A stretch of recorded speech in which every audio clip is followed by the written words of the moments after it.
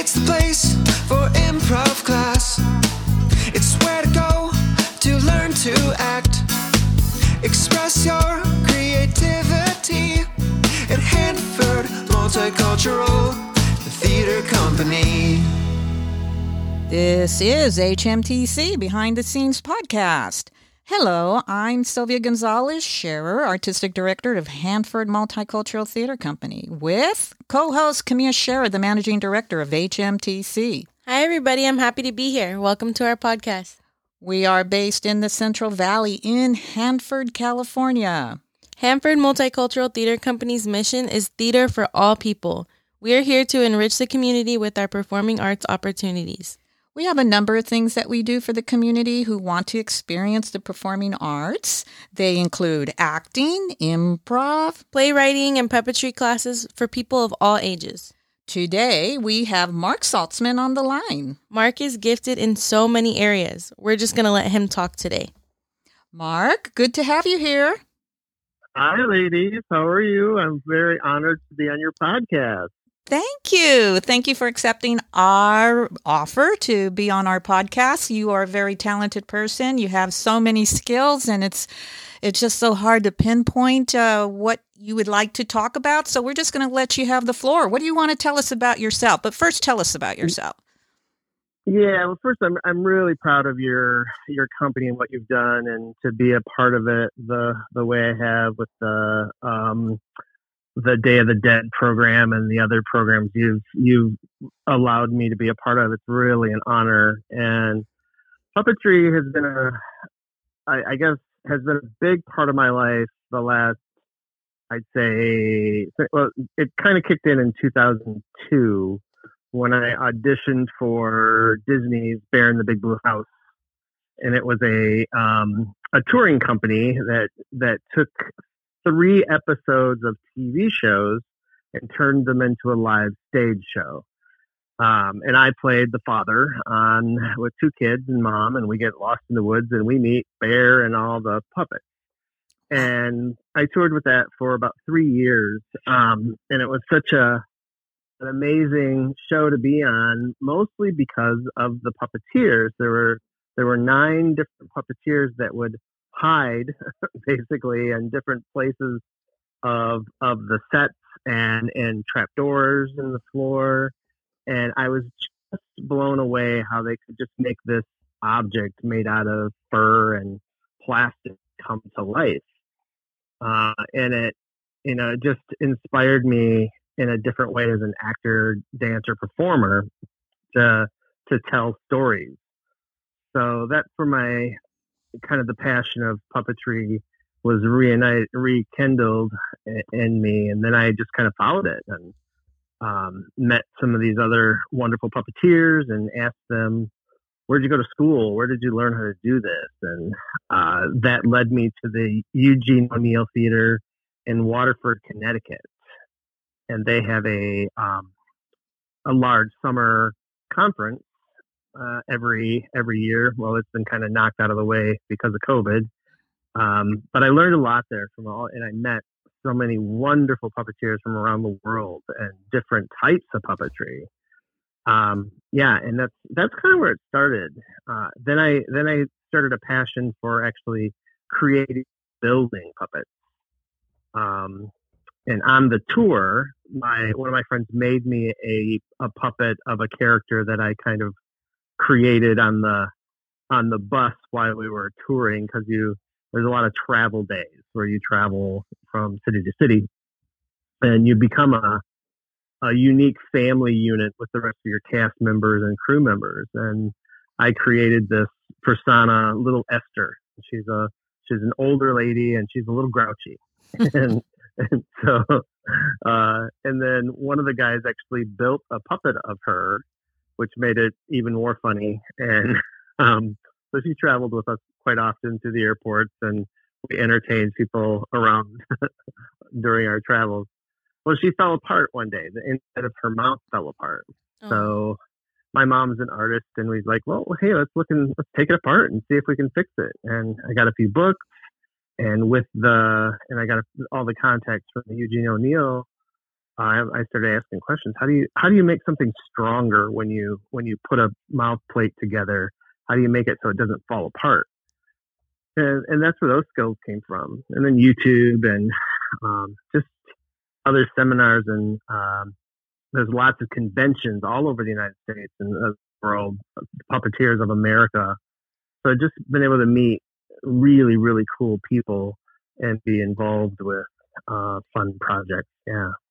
Yeah, That's kind of how it started. Yeah, you introduced me to the puppet slams, and I've been kind of obsessed with that. And it's amazing all the variety and different types of puppets there's out there, you know. Yeah, there's so many. I think most people lean towards Muppets first, or that's what they think of first. Mm-hmm. But puppetry has so many layers: shadow puppetry, bunraku, marionettes, hand rod, toy theater. The list goes on of the different ways to express yourself through story and object. And it's truly just fascinating to watch performers manipulate these objects. And you stop with the performers sometimes, and you just see the object, and you just fall totally into the story. That's the magic that comes along with puppetry. And what I love about Hanford Multicultural Theater Company, what you've been doing, is you can take somebody who's not really an actor or doesn't feel completely comfortable on stage or getting in front of other people, and put a puppet on their hand, they hide behind something, and they become so expressive, and they really, they just come out of their shell. I've watched kids of all ages just tell these stories with objects. It's wonderful. It is wonderful. We had you here a couple years ago do a puppetry class with the youngsters, and I took a lot of pictures because that was absolutely beautiful to watch you work with them. And you did the raku. It was so fun. Yeah, the raku type puppetry. That was really yeah. Bunraku is more of it's a Japanese style where you have more than one person on a puppet. Like you have a lead, there's always a lead person, and they're usually holding the head and the body. And then you have somebody moving the hands and moving the feet. Another person moving the feet. And when you working together to bring this object to life and to make it, when you manipulate, to make the walking look spectacular, it's really an amazing kind of team building activity for people who haven't been puppeteers to put something together and really work together. There's so many layers of puppetry that translate into any other art form or daily life. I mean, all these kids that you're teaching are going to someday have to give a presentation at work, and having that skill set of being able to perform or bring something to an audience translates into every walk of life. That's true. So I had a question for you, Mark. So you've made multiple puppets. Which one was your favorite, and which one was the hardest one that you've had to work on? Well, I had a dance studio for a while, and I was kind of in the beginning of my puppetry dabbling of creating puppets, and there was this art battle, it was called, in the area I lived in, and you had to turn an object that was something into something else. And I bought these 6 different dogs from Costco. And then I took them all apart in this performance kind of night, and it was a fundraiser, and pulled them all apart, and I sewed them all back together, and I made bib overalls with these parts. So feet, legs, the tail with the bib overalls, and then I made like the head and the 2 arms, put those together, and made a large 6-foot standing dog puppet. So was it kind of like a Franken puppet sort of thing? Like it was a full body. no, but you like used the different like dogs. Is that what you're saying? She said it's like a Frankenstein. Yeah, like like Franken pulled the puppet. stuffed animals apart. And Yeah, and you turned them yeah. all into one, so it was kind of like a big Franken dog, right? Sort of. Yeah. Well, it was all the same dog. So it was a big, white, fluffy dog puppet, stuffed animal. And I would say they were about 3.5 foot long. And they had a big, fluffy head, big ears. And I just started ripping at the seams and pulling apart. There's fluff and foam and hair everywhere. And it made a great mess. And then I just pulled it apart, made the costume. I enlarged the head. And I had made a strong mouth plate and put the mouth plate in, and then I was able to manipulate the mouth. And he really, the fur on this dog was just incredible fabric, and it moved so well. And he's been a hit on everything I've done. And he started as, how much is that dog in the window? And these little girls danced around him, and he just, I just, at that point, I made a doghouse for him, and the girls had him in their recital dance. Oh, so cute. Which that has turned into a kind of a gag. A lot of these potlatch and different puppetry conventions I went to, they have a thing where everybody kind of comes together and we just try to make each other laugh with our stories. So I've turned how much that doggy into the window, and he's so cute and fluffy, but then he becomes,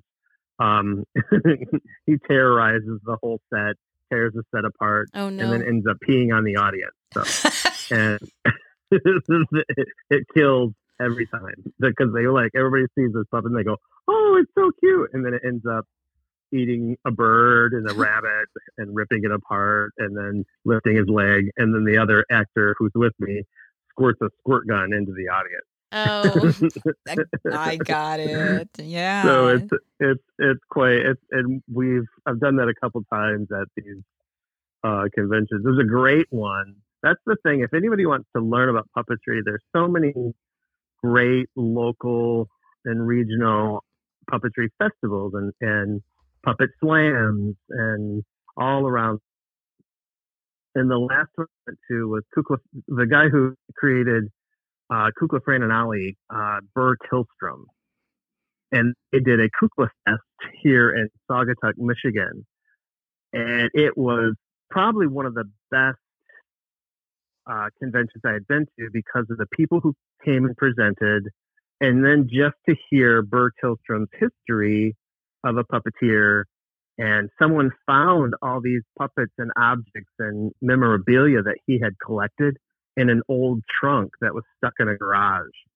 And they pieced it all together. There was videos, there was interviews, and it was just a wonderful week of different presenters showing how they build stuff and really sharing their ideas too. So there's actually puppetry conventions?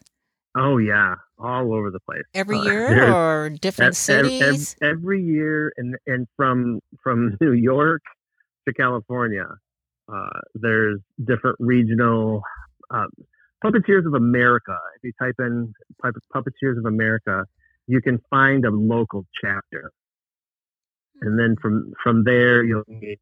There's other chapters that have maybe they're not close enough to the big one in LA, so they'll have their little ones other places too. And people get together but there's usually a convention every year, and there's a few here in Michigan that are closer to me that I really enjoy. Yeah, I'm going to have to go to one of those, because I sure would like to see how to make the puppets. That sounds fascinating. And because I've seen so many different types of puppets, it's just amazing, just the variety. And I mean, I even saw somebody use their little pinky finger as a puppet, and it was amazing. Yeah. Just a basic. If you stick your thumb, your pointer finger, and your pinky up, and tilt your middle finger and your ring finger down, and then take your pinky and thumb and put it together. Those are puppet arms right there. And the pointer finger is the head. there was hand puppets that a lot of stories tell. The mouths don't move, but it's mostly, using your hand to be expressive, like that's like Punch and Judy puppets from long ago, and there's just so many different styles. Chicago Puppetry International Festival is usually January, February of every year, and that they brought some amazing artists from, I believe it was Nicaragua, and a guy came in and he just had 3 of these little hand puppets and stage that it all folded down into a briefcase. I was laughing my bum off, and these kids were so entertained, and he was just so charismatic as a performer. And then when you talk to him, he was the shyest man. He was so reserved, and that's the one thing I love about the puppetry is how you can be so expressive with an object, and it doesn't matter what it is. And yeah, and it can be the simplest thing too, because I remember like when I was a kid, and we used to, like in our kindergarten class and stuff, they would just have us do like the shadow puppets with just our hands on the wall, and that is enough right there. Yeah. And then I kind of got known for building a few things for them, and we eventually built our way up to Lion King, and with a team of 6 other people, built a large elephant, the rhinoceros, cheetah. We built all the objects as close as we could recreate to the main the Broadway show from Julie Taymor production. Oh, this was in Chicago? This was in Chicago? Yeah. Can you give us I know you have a YouTube of that. Can you give us the YouTube, or I can actually put that on our podcast, the YouTube, because that was beautiful. Yeah, that show was just, sometimes magic things happen where you get these wonderful collaborators all together, and we had this dream team of people to bring the costumes, the sets, the lights, the puppets, the performers, the music together. And this is a middle school production, and we actually added, I can't remember how many extra weeks they added because so many people wanted to see it again, or we just sold out and we couldn't get all the parents to see it. So we had to make sure all the parents could see how much work their children did. So yeah, the puppets, it took 5 people to operate the elephant, and it was about 120 pounds. Wow. And yeah, it's a big, kind of a heavy puppet. And it was pretty, I had safety people around a lot too, because these are kids, these are middle schoolers, and they were just troopers, and they were there throughout all the different steps of construction, where I would put the puppets on them and get them used to the weight.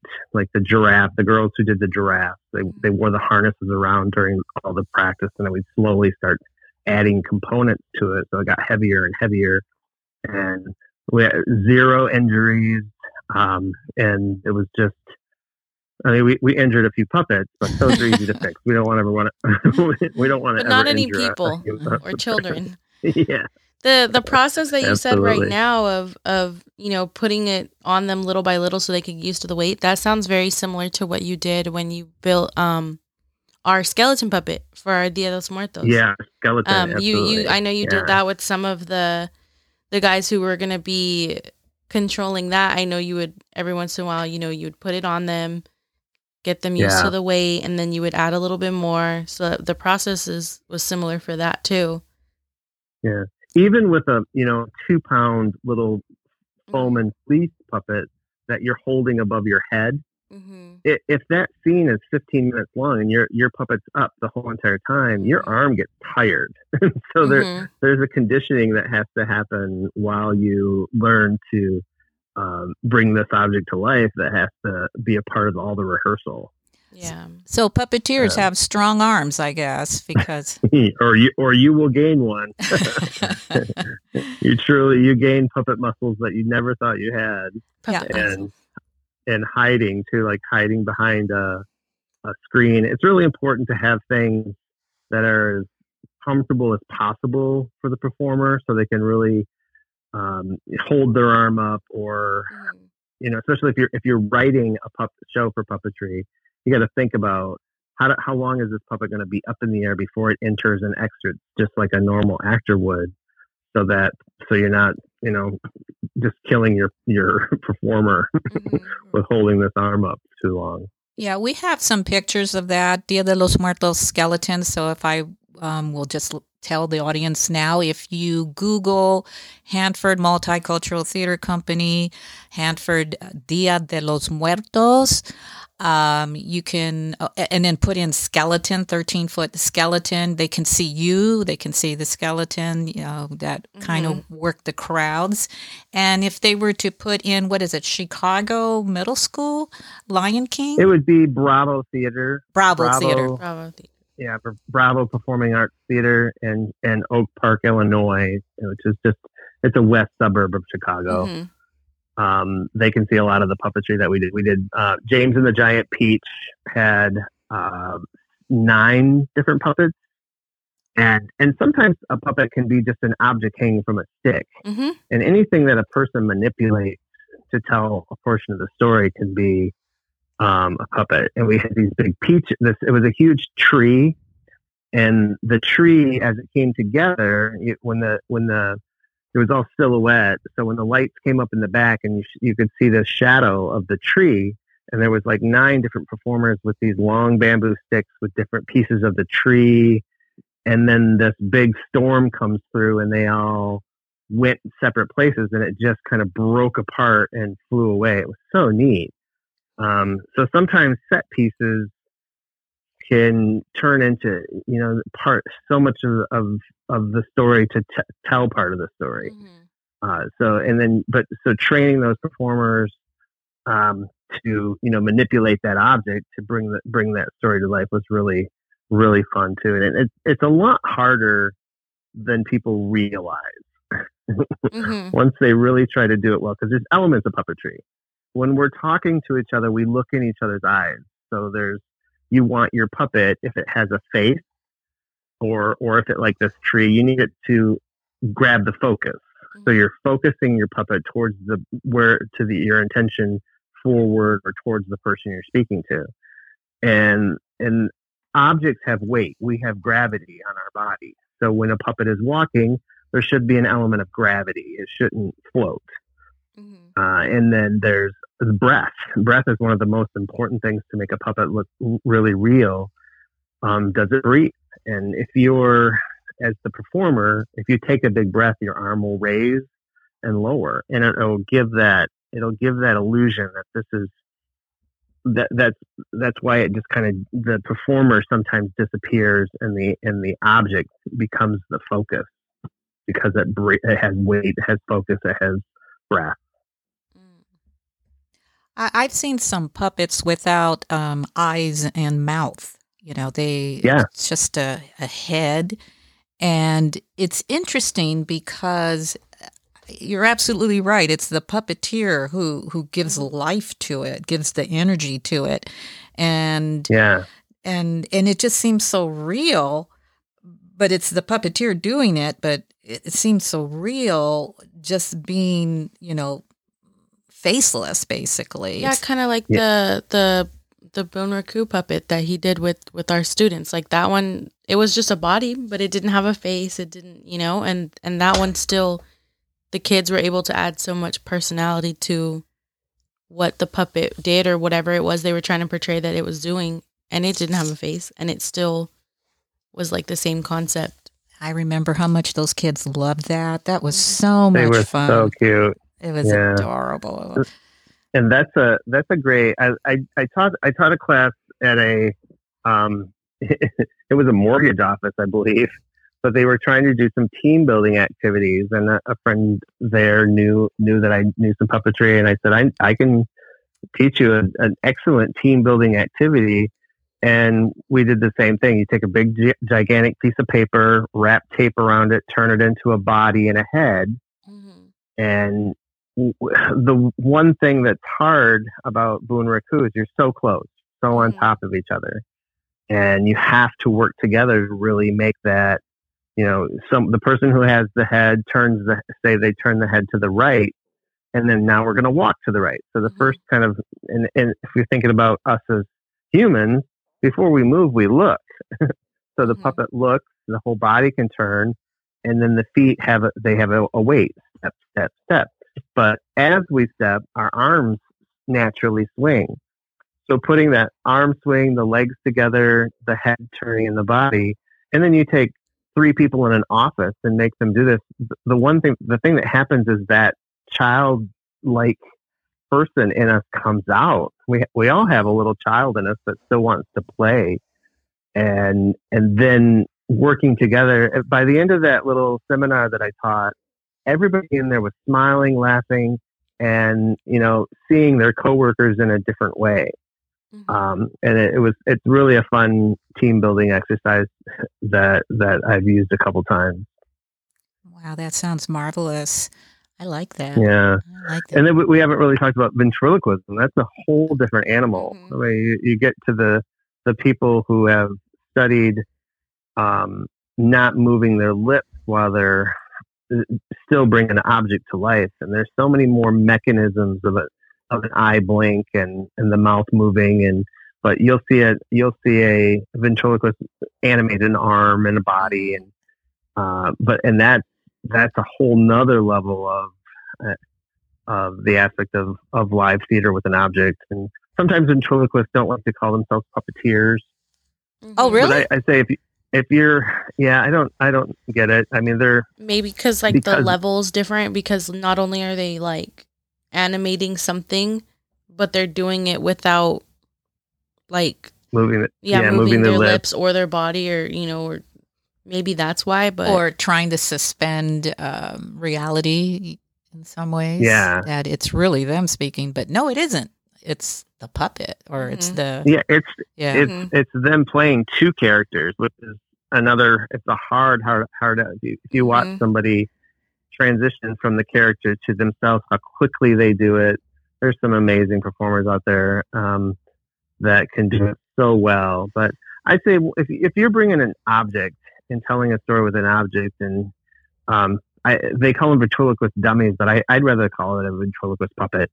And a lot of puppeteers have borrowed elements of ventriloquism, the mechanisms for like the eye blinks or different things that puppets have, moving objects from the ventriloquist world.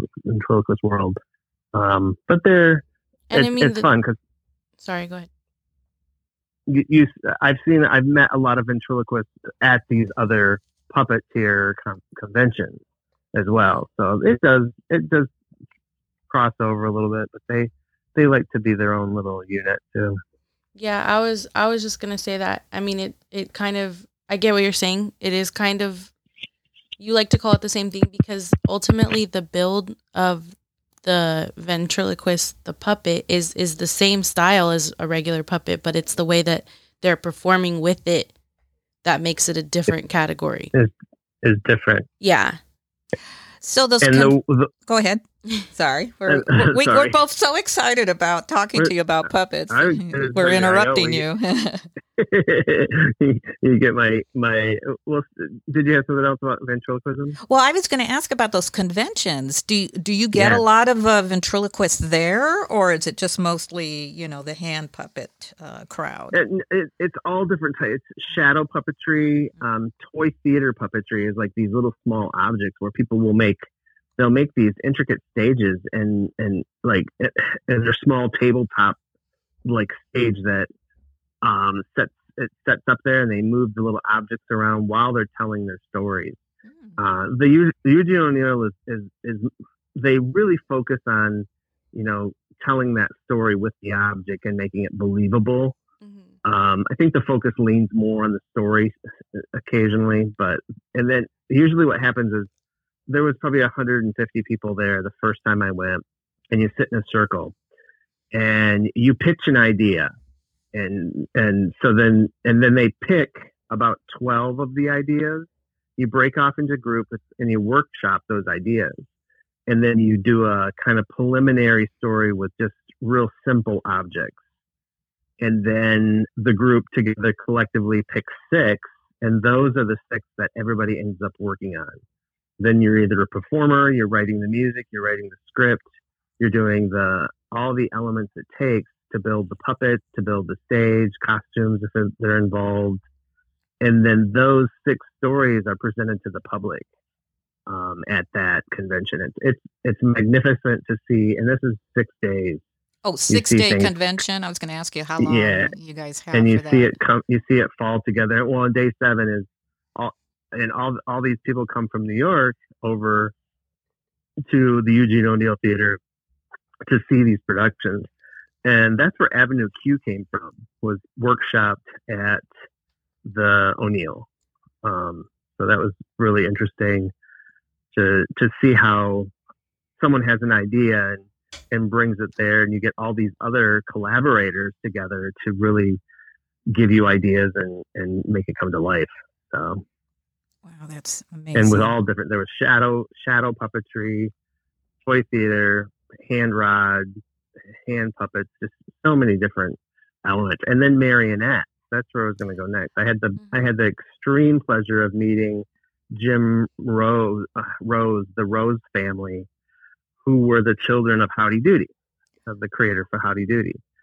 And he has taught, hundreds of people. Unfortunately, we just lost him during COVID. He taught so many people how to build marionettes and string them, and the vast difference of marionette puppetry is probably the hardest to master, to really to get the strings, just even a little hand wave or a nod. There's the nuance of that is so, it takes years and years of practice, and he was an amazing instructor. Yeah, I think the marionettes, were they the original puppets? And I guess, I don't know. Yeah, I wonder, there's so many different elements of puppetry, and I'm not there. There is right there, close to there is there's a college, and they have a whole puppetry theater program. You can actually get a degree in puppetry arts. It'll come to me.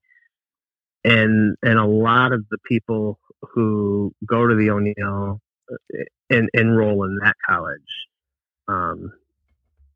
It's gonna haunt me now. I might have to Google it. Go ahead and Google it if you need to. It's a wonderful, wonderful program. But yeah. Yeah, I was just thinking about, if I was introduced to puppetry earlier, I may have wanted to major in puppetry. I could see that. I can see that. Yeah, I don't know. I through you, I've become addicted to puppetry. Oh yes. And I try to make puppets. She's dabbling in it. I'm dabbling. Yeah, I loved the last pictures you sent me with the Korean man. They're great. Oh, thanks. Yeah, I have his son in the process. I'll send you a picture of that. I made that slightly different, but it's kind of, I don't know. It's very, when I get all stressed out in the day, I go sit at the craft table and I start to work on the puppets, and I just feel so much better afterwards, and I'm relaxed. Yeah. So, in fact, I wrote an article for the local paper here about puppetry because I discovered that puppetry or making puppets or being involved in something with the puppets is really healing.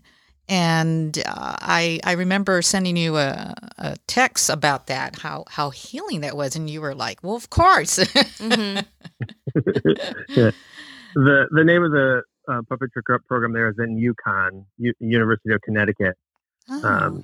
Has it's a graduate degree program in puppetry arts, and there is such a human element of being creative, even if you're not an artist. But just creating something and building is so therapeutic and such a part of who we are as humans that and I know a lot of artists, and myself included, if I don't do something in a creative manner, I feel like that it will trigger a sadness in my body where I just need to do something and need a project. Mhm. I have Yeah. to agree that it is very therapeutic, and artists, whether Totally. whether you're a very professional artist or you just like to dabble in art, once you do something that's a little creative, I don't know, so maybe you release a chemical in your brain, the pleasure, Sure. Some endorphin. dopamine. Yeah, and Yeah. and you get happy, and you can kind of like you have a little spring in your step for the rest of the day because you created something that Mhm. that Yeah. gave you a lot of And like pleasure. some art, all artists can be perfectionists, and it's knowing when to step back from that and look at it and because there's always someone who'll say to you, "Wow, that looks really good," and you go, "Yeah, but," and it's that little nagging Mhm. doubt where we want to make it perfect. It's just let the creativity flow, let it happen. I mean, you as a writer, it's so amazing. You've written so many plays that you've incorporated it for Hanford Multicultural Theater Company, and that's one skill that's always eluded myself, to be able to the fruition of from the beginning to the end of a writing a story, Mhm. is definitely a skill that's hard to master for most. Yeah, but like you Uh, said, it's just, don't be hard on yourself and just yeah, go, just go, just do just it. right, And just then, right. I mean, Yeah. ultimately, like, there's going to be somebody that likes it. And I feel like when you create something or do something, like, I'm not really like super into like, writing and stuff like that, but I've done it and I know that there's always going to be at least one person that likes it. And I feel like that's enough. Yeah. Like, as long as you reach like one person or you touch one person, regardless of whatever creative outlet that you're doing, then I feel like that's enough right there. well, that's where you please yourself because you created something. And if Uh-huh. somebody says, "Hey, I like that," then that's really Mhm. enough. That's really, Even if it's just one person. So yeah. But, Yeah. yeah. Yeah, and that's the beauty of puppetry. You stick a puppet up in the air, and automatically smiles happen. Yes, It's I've seen that. that's the one beautiful thing about the puppetry art. Yep. yeah. And I mean, you never know what that the other thing is like me mostly being on like, the outside looking in, like me mostly being like audience and not really like doing it myself. But like you're right. As soon as you see somebody hold up a puppet, you just smile because you're like, okay, what's going to happen? What are they going to say? What are they going to do? Like, it's really unpredictable. And so you like almost like you look forward to it. You're like, okay, so what's going to come out this puppet's mouth, or what is this puppet going to do? Like, Well, I think it's like the Yeah. memory when you were a kid and they pulled out a puppet. When Mhm. you were a child, you smiled instantly. And I guess as an adult, you have kind of that sense Mhm. memory. You go, oh, what's going to happen? Yeah. It's a puppet. Mhm. Yeah. Yeah, and the levels of emotion that just you know a puppet that's sad just drops its head. Just that little Mhm. movement of the head dropping forward evokes emotion in the audience, Mhm. and with those words, movements, and the storyline all together, you can really convey, really touch an audience deeply just with a puppet. Mhm. It's amazing. That's the beauty of it. A lot of beauty. Well, there's a lot of beauty in you, Mark. You have a Yeah, thank lot of. you. You're welcome. You have a lot of skills, and you have a lot of, things that are so valuable for people to hear. Would you consent to come back again, and we can ask you more questions about other things that you do? Because you've mentioned you were a dancer, an actor, a puppeteer, and I think you said you build things. And so, would you come back? Oh, absolutely. Yeah, I'm definitely a part of HMTC's family for mission. And we I love I mean you. I love, yeah. Every time I come out there, it's been super fun. The one thing when I come to Camp Sylvia and Tom, and then hey, we need 5 puppets. It's like the creativity Uh-huh. just flows out of me. And I And mean, you built our puppet stage theater. for us too, like our little puppet theater. Yeah. So not just puppet Yeah. building that you do the accessories in the stage building, set building, Yeah, everything. Yeah. I've fallen in love with PVC pipe. Which you can, That's I've I mean, well, noticed. that's the one thing when I like going back to my little Esther whose mouth fell apart. If you make the puppet strong, whatever it's built out of, Mhm. it'll last longer because they get dropped, they get Mhm. bumped. Moving parts are going to break at some point. So I started thinking about, well, how, and then from being on that professional show, watching professional puppeteers work a puppet. So a puppet builder built this thing. The puppeteer is moving it so fast, and then the mouth is ripped, and so usually on big stage theater companies have 2 and 3 of the same puppet, one that's performing and something else that's being repaired. So when I'm building, I'm thinking about how can this not fall apart? If something happens, because in theater we know something always happens. Right. How is it not going to fall apart? So I really think about the glue I'm using, the pivot points, making it safe so the puppeteer doesn't get scratched or anything cuts them. There's all types of different things to think about while you're building these, and then sometimes you get puppeteers who aren't as they didn't build it. They don't have the love for the art. They have the love for the performance, but they may not have the love for the creativity of the thing. So they may not take a great care of the object as they should. So when you see puppet builders and true puppeteer nerds like myself, we're like, oh my God, can I touch that? And you're so gentle with these puppets. I got a rare opportunity to hold some puppets from the 20s, and they were all tangled. And the guy said, "Would you're a puppet builder?" I said, "Yeah." I said, "Would you help me untangle these?" And I was like, "Oh my God!" And they were, and now I'm losing his name. They were Bill Bard. Bill Bard was a marionettist puppeteer from the 20s and 30s, and he made some stunning objects. And I got to touch some of these, and it was just like holding a treasured object. But a lot of puppets they didn't last because of the way they were, the materials they were used. So that's why I really started to think about my objects and then what am I making it out of? How can we? I love the PVC pipe with the puppet stage because it can all come apart. You glue certain places and not glue the others. Goes apart. It can fit right into someone's car, and then off to the school to do the performance, or to a library, or like we have it at your theater. It's pretty stationary, but it's really easy for that to come apart and go outside and to really bring these stories to more people who may not be able to come right to the theater. Right. Wow, you got me thinking here that I got to make more puppets, and and I got to have you come down and make puppets for us. We have a studio now. We have this. We have a whole little setup you can use. We have a setup here with double tables and I can't wait. lights, and you're protected from the elements. You're not sitting out there outdoors in the cold like you did, making stuff for us. Your hands going numb from being yeah. Living in Michigan and coming to California, there's that's true.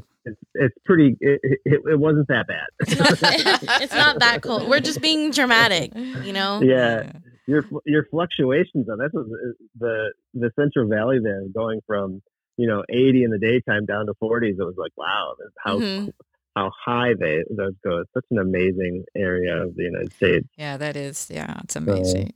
Yeah, I'm looking forward to doing our stories that we've kind of been working on a long time, and bummed that COVID kind of I know curb for a while, but they'll happen, and we'll have you back here to do some more stuff for us, and maybe eventually you'll want to move here and live here someday. So, I hope so. Yeah.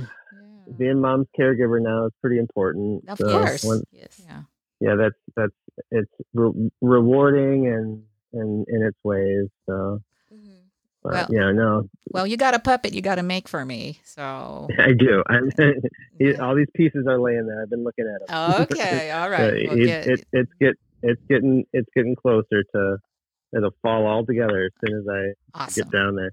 Actually, the main thing that's happened, all my puppet materials are in the basement right now, and it gets pretty cold down there in the winter. So there's not a perfect heat source down there. That's why it's hard. But it's getting warmer here in Michigan. And then I went down there and said, I'm going to get at this. And I went down there, and a mouse or something has died down there, and it's So it's not very awful. pleasant to be down there right now. It's not very pleasant to be down there, and it's happened in the past where I found a dead bat body, and I was like, okay, is that what it is? So You just got to go down there with a candle touch and, more. one of your face masks to block out the smell Yeah. and just, Oh, You that's know? what's down there right now. Those little candle heat warmers, and you set Yeah. the candle on it. Yeah. I've got 4 of those going down there right now. So. That's good. Great. Yeah, Well, it's- that's the next project. So. Yeah, great. Well, Well, girls, thank you so much for. it's great having me talking on to your you. podcast. Yeah. Absolutely, likewise. we'll have to bring you on again because I know there's so much more to talk about. Yeah, we're going to. Yeah. We'll do it. We'll do a part 2 with Mark. Yes, Part two. absolutely. We'll do a part 2 with Yeah, Mark. and there's so many people out there who want to learn how to start puppetry and writing. And as you know, Sylvia, like when you write for puppetry, there's all the different elements of, oh, well, how is this puppet going to enter and exit? It Right. brings a whole different element of theater that you have to kind of see beforehand, because it's not as easy to move something and get it out of the way quickly and make it interesting, that the audience there's not gonna be any pauses or it's not the story's not gonna read very well. They're not gonna understand the story. So there's so many different elements once you place an object, rather than a person. Yeah. Yeah, it's Yeah. different. So I'm sure there's lots of people who have questions or who want to learn more. And Right. there's so much information out there, and there's so many great Instagram sites with great puppeteers sharing. And that's the one thing that I find really important about puppetry is to share this art form, because there's not a lot of people doing it, and it's such an amazing way of telling stories. I just feel it's so important to not lose this art form. I agree.